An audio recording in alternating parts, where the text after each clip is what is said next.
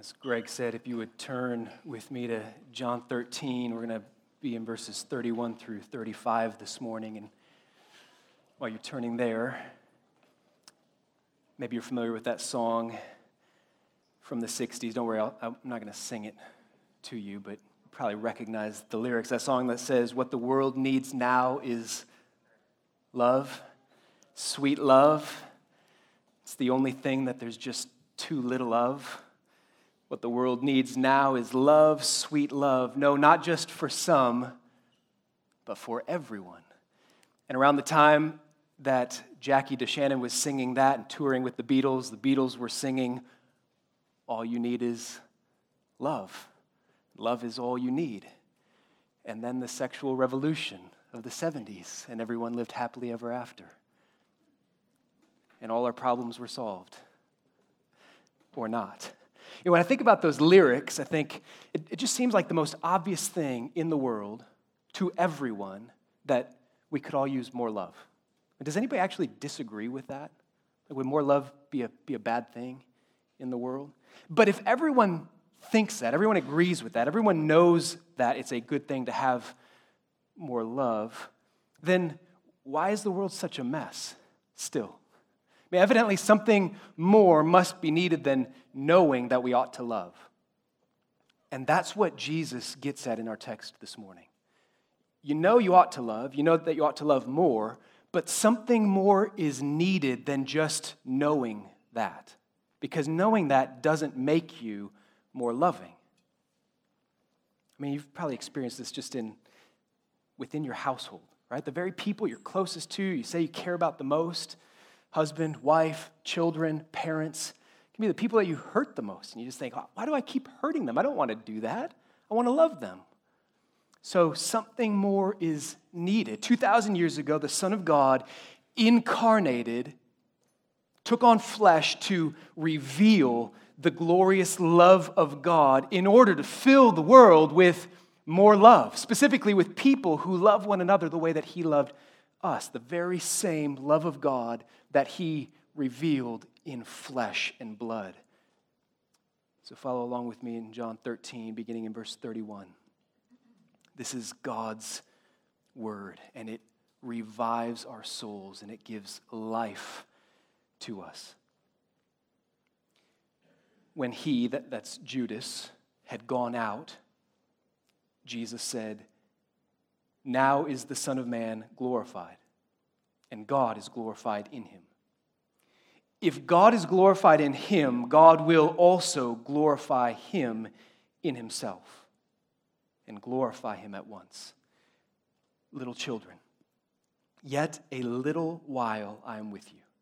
You will seek me, and just as I said to the Jews, so now I also say to you, where I am going, you cannot come.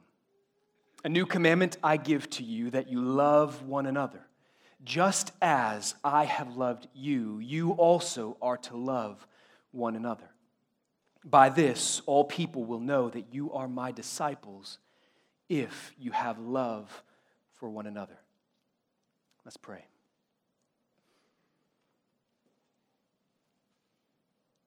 Father, you speak through your word, but you don't just communicate ideas and information in an abstract way. Your speech gets things done. It makes things happen. You speak and it comes to be. You command, "Let there be light," and there is light. And you speak into the darkness of our hearts through the word of the cross, and you cause the light of the knowledge of the glory of God in the face of Jesus Christ to shine into our hearts. And so that's what we're praying for now, that your light, your glorious light in Jesus would shine and accomplish something, produce in us love, as Greg prayed and shared already, that we would experience your love. Not just know more about it, but experience it and be so changed and so transformed by it that we would actually go from here living lives of love in practical ways. God, do this for your name's sake, and do this for our joy, and do this for the good of our city, we pray. In Jesus' name, amen. So the main point of this text is really simple. In the words of D.A. Carson, it's simple enough that a toddler could memorize it and appreciate it. It's profound enough still that even the most mature believers are repeatedly embarrassed at how poorly they comprehend it and put it into practice. The main point's in verse 34, love one another. We know that's the main point because it's the command, and it's the command that Jesus repeats twice in verse 34. You also are to love one another. And then again in verse 35, if you have love for one another. So 3 times he repeats this central idea, love one another. Now that's not, in all likelihood, a new thought to you, a new command to you. Even if you have little to no church background, the idea that you ought to be loving is not new. The Beatles and Jackie DeShannon knew that. They sang about it. They preached it, right? And if you do have a church background, then this is definitely not a new idea to you. In fact, it wasn't even a new idea or a new command to the Jewish disciples sitting in that room with Jesus. They would have been familiar with Leviticus 19:18, which says, you shall love your neighbor as yourself. So they knew this. It was familiar to them. And yet, you catch what Jesus said to his disciples then and what he's saying to you today? A new commandment I give to you, that you love one another. So why does he call it new if it's not new? What's new about it? Jesus says that it's new, so there must be something new about what he's saying. And this is crucial. In fact, if you don't grasp this, that is, in what sense it's new, then you will fail to understand the meaning of this command and the significance of it for your life. We'll just overlook it, pass over it. It'll go in one ear and out the other. Something, I've heard that before, familiar with that, I know that already. But it all hinges on this. In what sense is it new?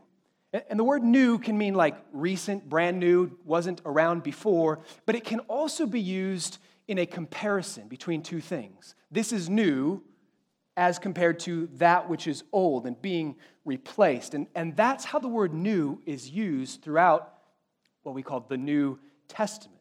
2 Corinthians 5:17, if anyone is in Christ, he is a new creation. The old has passed away, the new has come. Or in Ephesians 2:15, by his death, Jesus destroys racial hostility between Jews and Gentiles, and he creates in himself one new man out of the 2. Or in Hebrews 9:15, Jesus is the mediator of a new covenant, ratified by his blood. Revelation 5:9, saints and angels sing a new song to Jesus, the Lamb who was slain. Or in Revelation 21, John sees the new Jerusalem coming down out of heaven from God, a bride beautifully adorned for her husband, Jesus. Revelation 21:5, in Jesus, God is making all things new. You catch how throughout the entire New Testament, everything new is connected to what?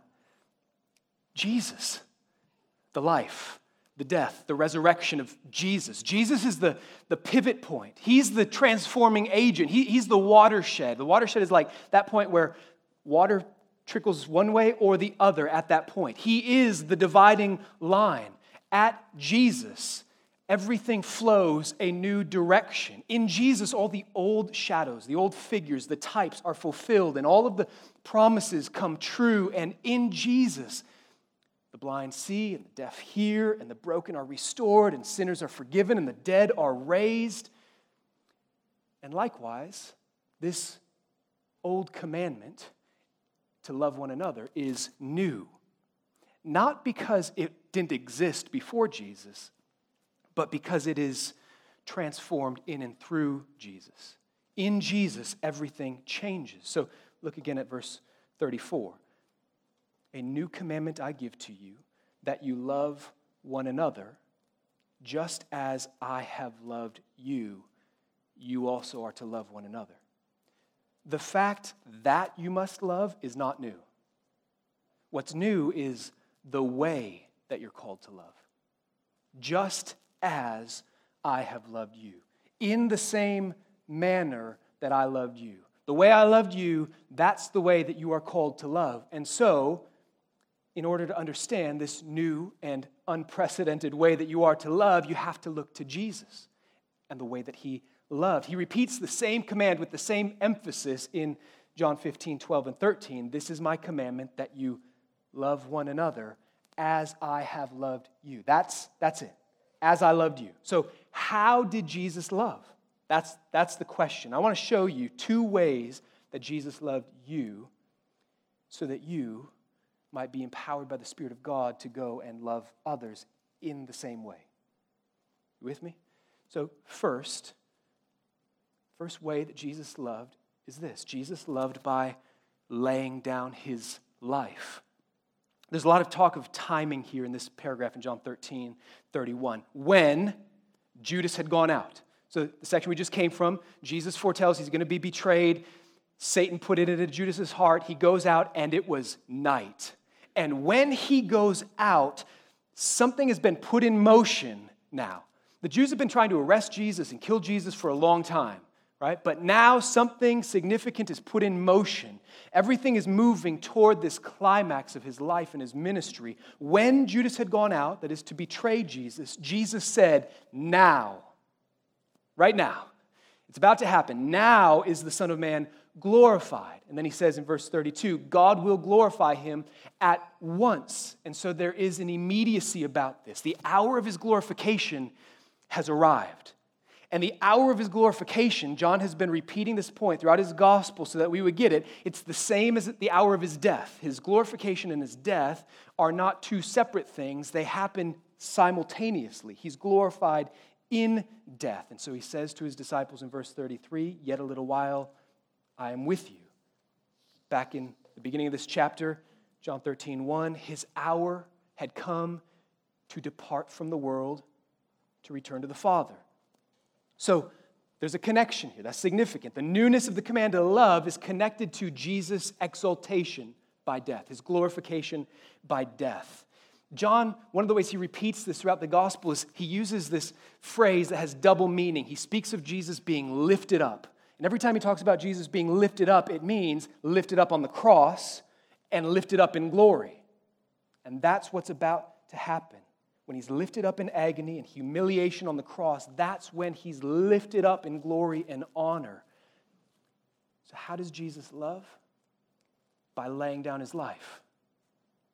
John 15:13, Jesus says in a couple chapters, he'll say this to his disciples, greater love has no one than this, that someone lay down his life for his friends.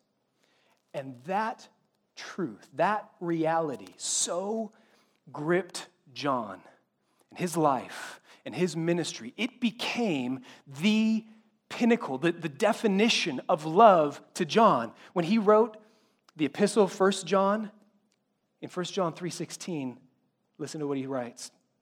By this we know love. This is how we know what it is. This is the definition of love, that he laid down his life for us, and we ought to lay down our lives for the brothers.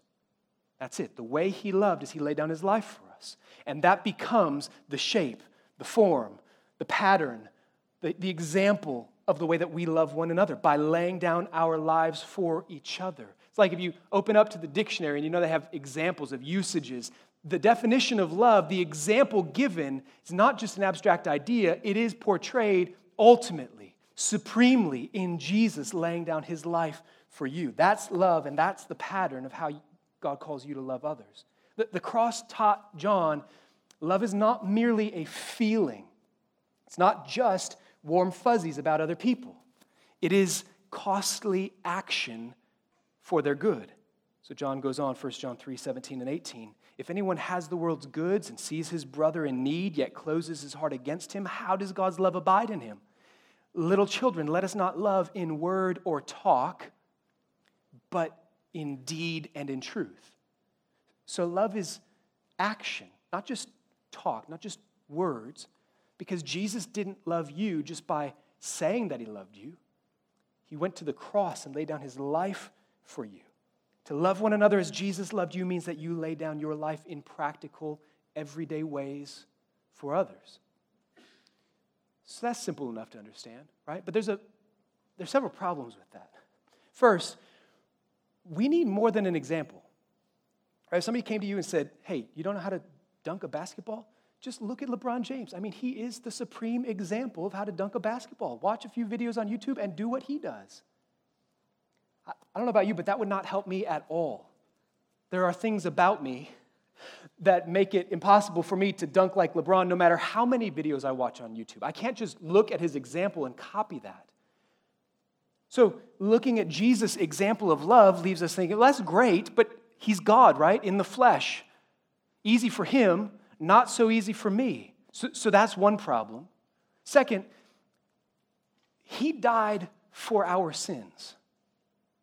Clearly, you and I are not called to die for anyone else's sins. We can't atone for the sins of others. We can't do that. So there's something different about him laying down his life for us. And plus, dying is not necessarily an expression of love. If I'm walking with my wife, we're on a date downtown, which is rare for us. But let's imagine it happened. We're walking downtown, and I just said, Barbara, I love you so much. Watch. I just throw myself out into Phillips Avenue in front of a bus. That's not love, right? So love is not voluntary martyrdom. Like, let me just find a way to be as miserable as I can and hope somebody notices it's all in love. It's not just voluntary martyrdom. So if Jesus calls you to love in the same way that he loved, and he loved you by laying down his life for you, then these are kind of important questions. How and in what sense, and is it even possible for us to lay down our lives in love for others? And that brings us to the second part of this. Jesus loved by laying down his life to make much of God.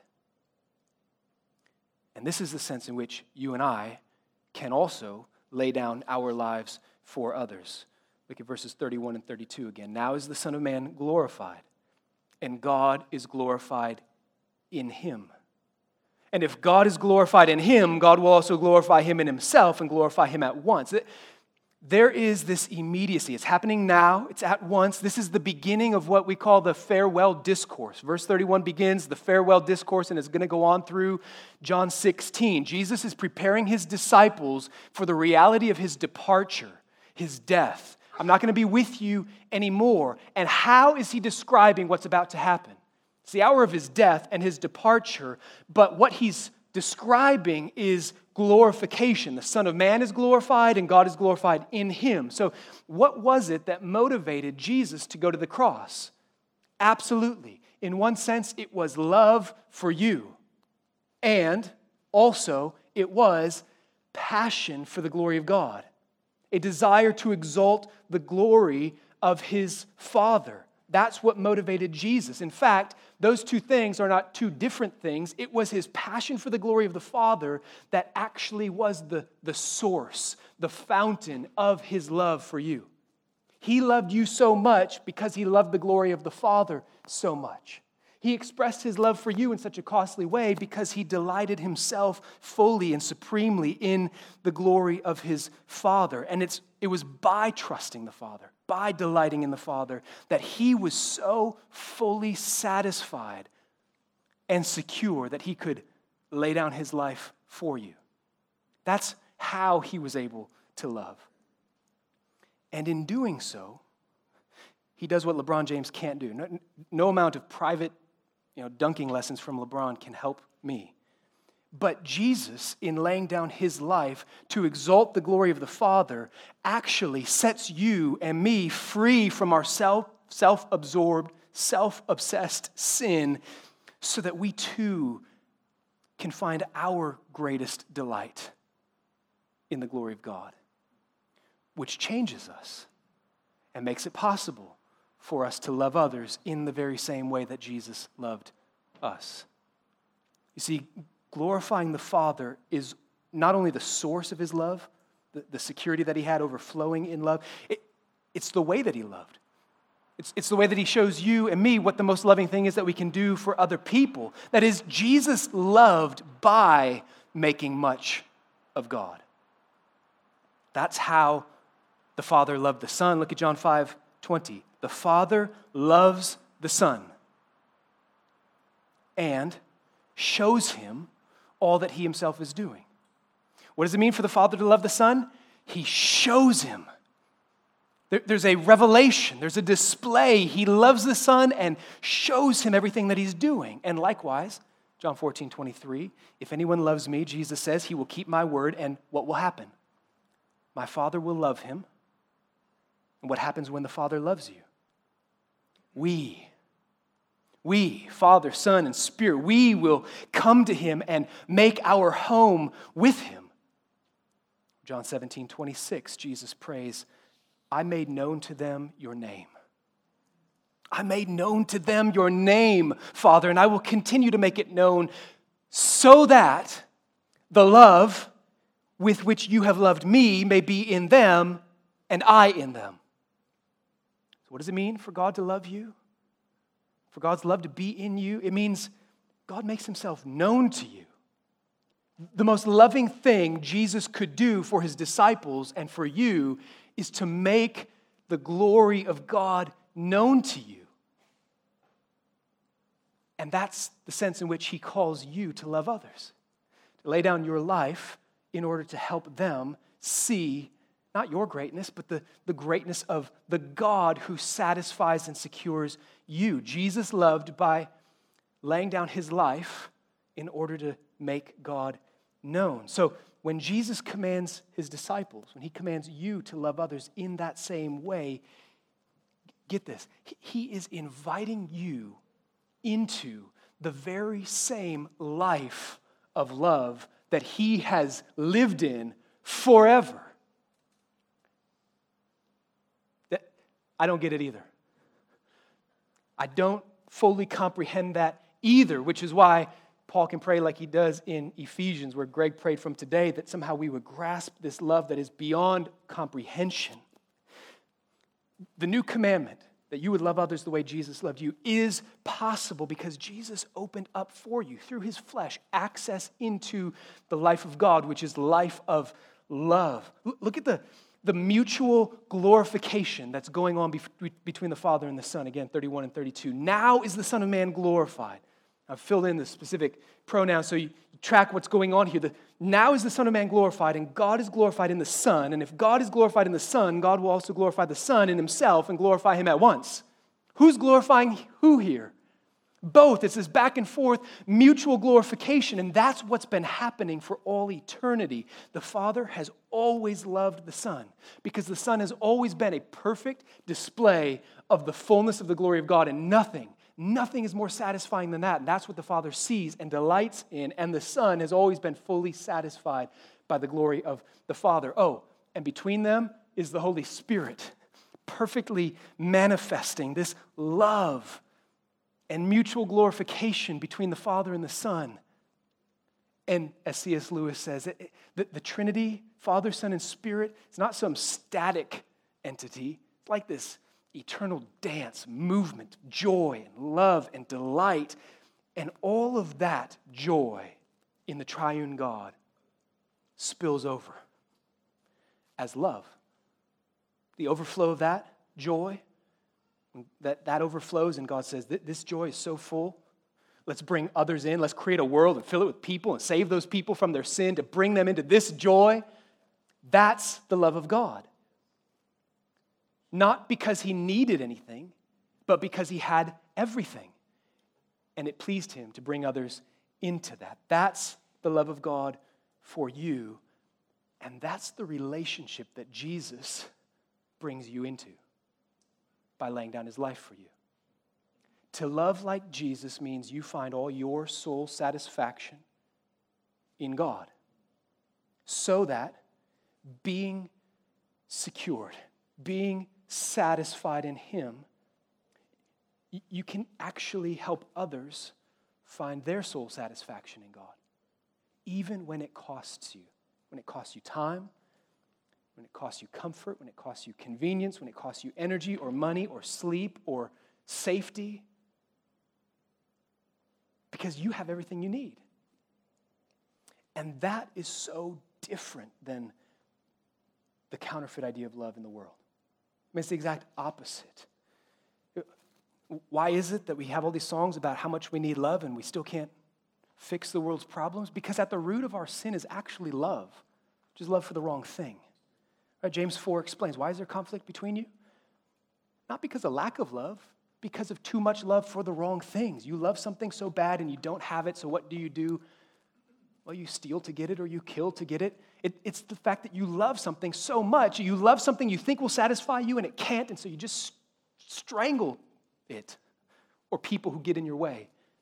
Paul Tripp, in his excellent book on marriage called What Did You Expect? He suggests that when two people get married, they may not actually be in love with the other person. They may actually be in love with themselves. So it kind of goes like, I love me and I have a wonderful plan for my life. And it looks like you would fit in really well right there to my wonderful plan for my life. And so what feels like attraction and affection for the other person is actually just love for self. And it's this excitement of thinking, I finally found the one who's going to just complete my ideal version of me. And then it turns out you're both a black hole of need and sin, and you get in each other's way. Tripp says the self-orientation of sin can produce a powerful attraction to another person, but that attraction should not be confused with love because, listen, that attraction cannot it can't sustain, it can't produce what love will do when all the reasons for the attraction die. What do you do then when the feelings fade? Where are you going to find what it takes to lay down your life then? It's all fun when the butterflies are there. Counterfeit love tells you that you are most loved when others make a big deal out of you. And Jesus is showing us, actually, love is always making much of God. That's the most loving thing you can do for anyone. This is clear. This counterfeit love is all over American culture, right? I mean, through careful branding, through PR, through corporate advertising and virtue signaling, the LGBTQ, etc. community is probably the group of people most associated with the word love in America today, right? Think about the slogans. Love wins. Love is love. Love unites. Who wants to be against that? Those all sound like great things. So they framed a certain lifestyle as being all about love, and anyone who disagrees with that behavior is labeled a hater. And what they really mean, you hear these slogans also, be you. Starbucks over the month of June, Pride Month, their t-shirts all had this Lady Gaga quote on the back. Don't you ever let anyone tell you you can't be anyone except for who you are. I mean, is that the solution? That's not love. That's actually dangerous and destructive, and here's why. You and I have, at any given time, all kinds of numerous competing thoughts, desires, inclinations, feelings. Just think about it like this. If you see someone in danger, let's say like drowning in a river, you probably have two competing impulses at that moment. Jump in and help them, or don't jump in and stay safe. Be you. That doesn't tell you what to do in that moment, does it? That doesn't tell you. Be you can't help you because it doesn't tell you what to do when you have competing impulses. You need something outside of you. Don't go looking down deep and just try to dig out the truest version of yourself. You need to look outside of you to know what it is to love. C.S. Lewis pointed this out when he explained, there is no inclination inside of you that is ever safe to fan into flame and follow all the time. Even the most innocent kind of inclination like mother love. C.S. Lewis says, what could be more pure than a mother's love for her child? And yet, it's not safe for a mother to always prioritize that over any other impulse. Because there will be times, as a mom, maybe the kids are out playing in the neighborhood, and the right thing to do is to give another kid a fair hearing because your kid might actually be in the wrong. Favoritism a parent may be prone to show might have to be set aside in order to do what's fair. So even a mother's love is not safe. You need something outside of you. Be you is actually some of the worst possible advice you could ever be given because what it means is just follow your feelings, whatever makes you feel good, and that's a guaranteed way to make a mess of your life. Just live a feeling-driven life for a while and see where you get. You don't have to try this in the future. You probably just look back in the past at times when you've been living that way, or maybe you're living that way right now. Jesus rescues you. This is the grace of this text. Jesus rescues you from the misery of needing to be made much of, and he shows you that love is objectively defined by the glory of God, not subjectively by the feeling of the one that he's loving. Verse 33, little children, yet a little while, I am with you, and you will seek me. And just as I said to the Jews, so now I say also to you, where I'm going, you cannot now come. That idea of where's he going and why is that good for us, that's going to be unpacked in chapters 14, 15, and 16. But don't miss this. This was an intellectually confusing and emotionally painful reality for his disciples to hear. They did not want to hear this. And Jesus acknowledges that in chapter 16, verse 6, when he says, because I have said these things to you, sorrow has filled your hearts. Jesus loved them, and yet he says things and he does things that causes sorrow and pain to fill their hearts at times, which tells us love does not mean doing whatever makes the other person feel good on their terms and in the short term. Love means helping others find their fullest satisfaction and security in God, who alone can satisfy even at great cost to yourself. Listen to Paul Tripp again. The problem is not first that we don't love one another enough. That's not the problem. No, the problem is that we don't love God enough. And because we don't love God enough, we don't love one another as we should. Could it be that we're so busy loving ourselves and making sure that others love us in the way that we want to be loved that we have little time and energy left to love others as we should? I don't know about you, but that strikes home for me. Loving others as Jesus loved you means doing whatever it takes to help them see and enjoy the glory of God.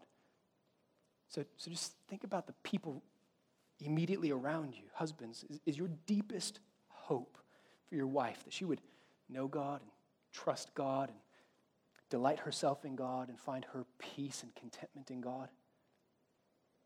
And wives, when you think about all the ways your husband could grow and change and do better, do you primarily think and pray that he would find his heart's satisfaction in God and then speak to him that way, relate to him out of that desire? You go on and on, parents, the way that you relate to and discipline your children. And think about other people in the church, maybe in your huddle, your MC, or other church members. You put people in community and you find it takes something more than just an affinity. The world is full of groups of people who get together because they all have something in common. The church is full of people who don't necessarily have anything in common other than that we're sinners saved by grace. And so our love has to come from this desire that others would know the glory of Jesus. And that's glorious love. That's glorious love that's new and different than anything the world can ever come up with in any generation. It's glorious love because it is the very glory of God to love that way. Back in Exodus when Moses asked God, will you please show me your glory? You remember the response that he got? I'll cause my goodness to pass before you, and I will proclaim my name. So Moses didn't get to see the glory of God, but he did get to hear a description of the character of God, which is a description of the glory of God. Exodus 34:6, the Lord, a God merciful and gracious, slow to anger and abounding in steadfast love and faithfulness. How does God choose to describe his own glory? Like that.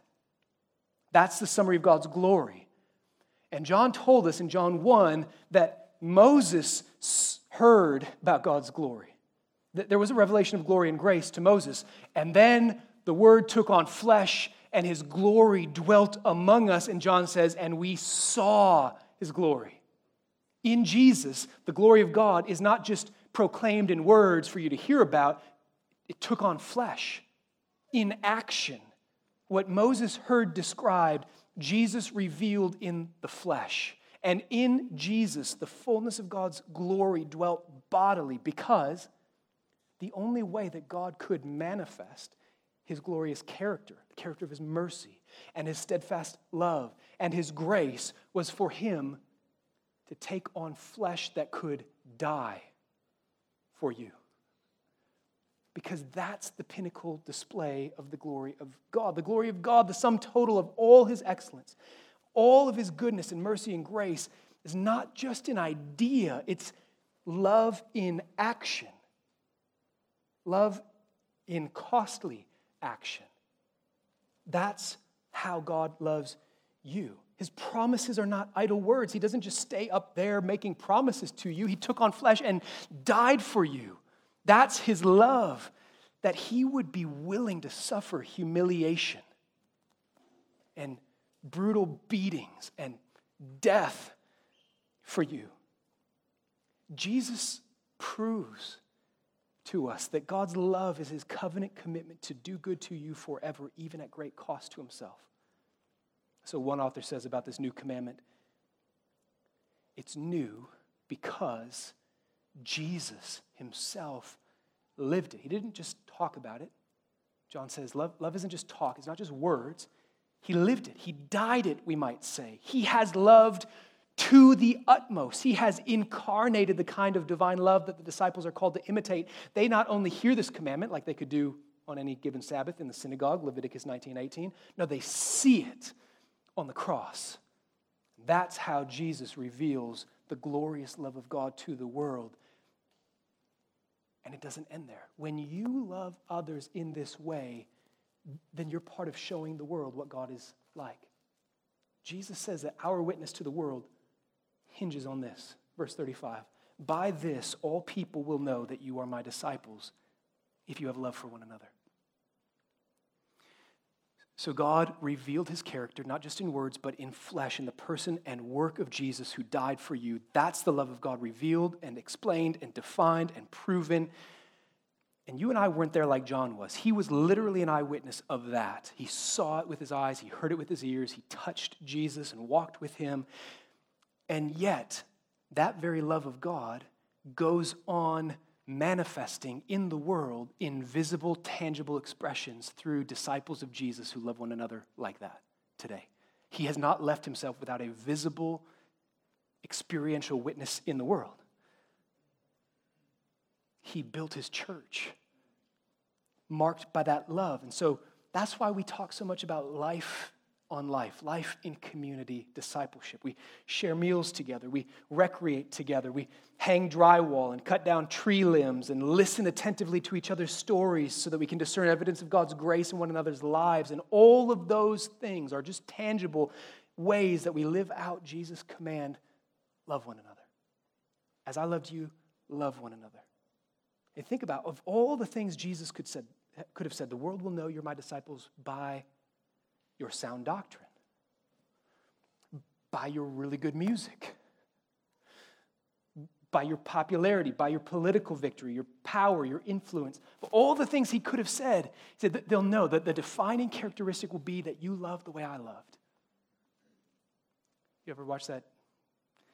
One of the first viral videos, that nature walk. You can tell it's an aspen by the way it is.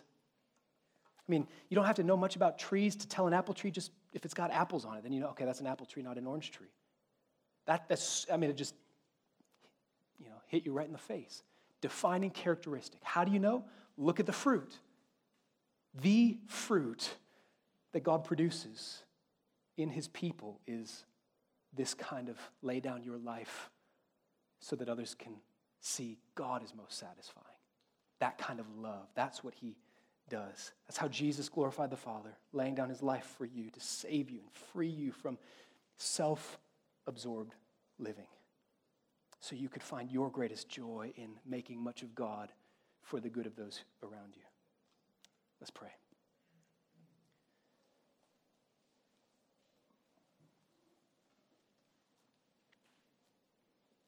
Oh God, thank you. Thank you for your love. We can't fathom the full extent of it. We know we'll go on for all eternity, plumbing its depth, singing and rejoicing in its glory. but we do give you thanks. The little sliver that we perceive now by your grace, we just want to return that to you as thanks and praise. We pray that your love, that we would experience it, as Greg said, that we would just know you love us. That's the only way we could ever love others. If we just first know, we're first secured in knowing you love us. You gave your son for us. Oh God, may this fruit of love grow more and more.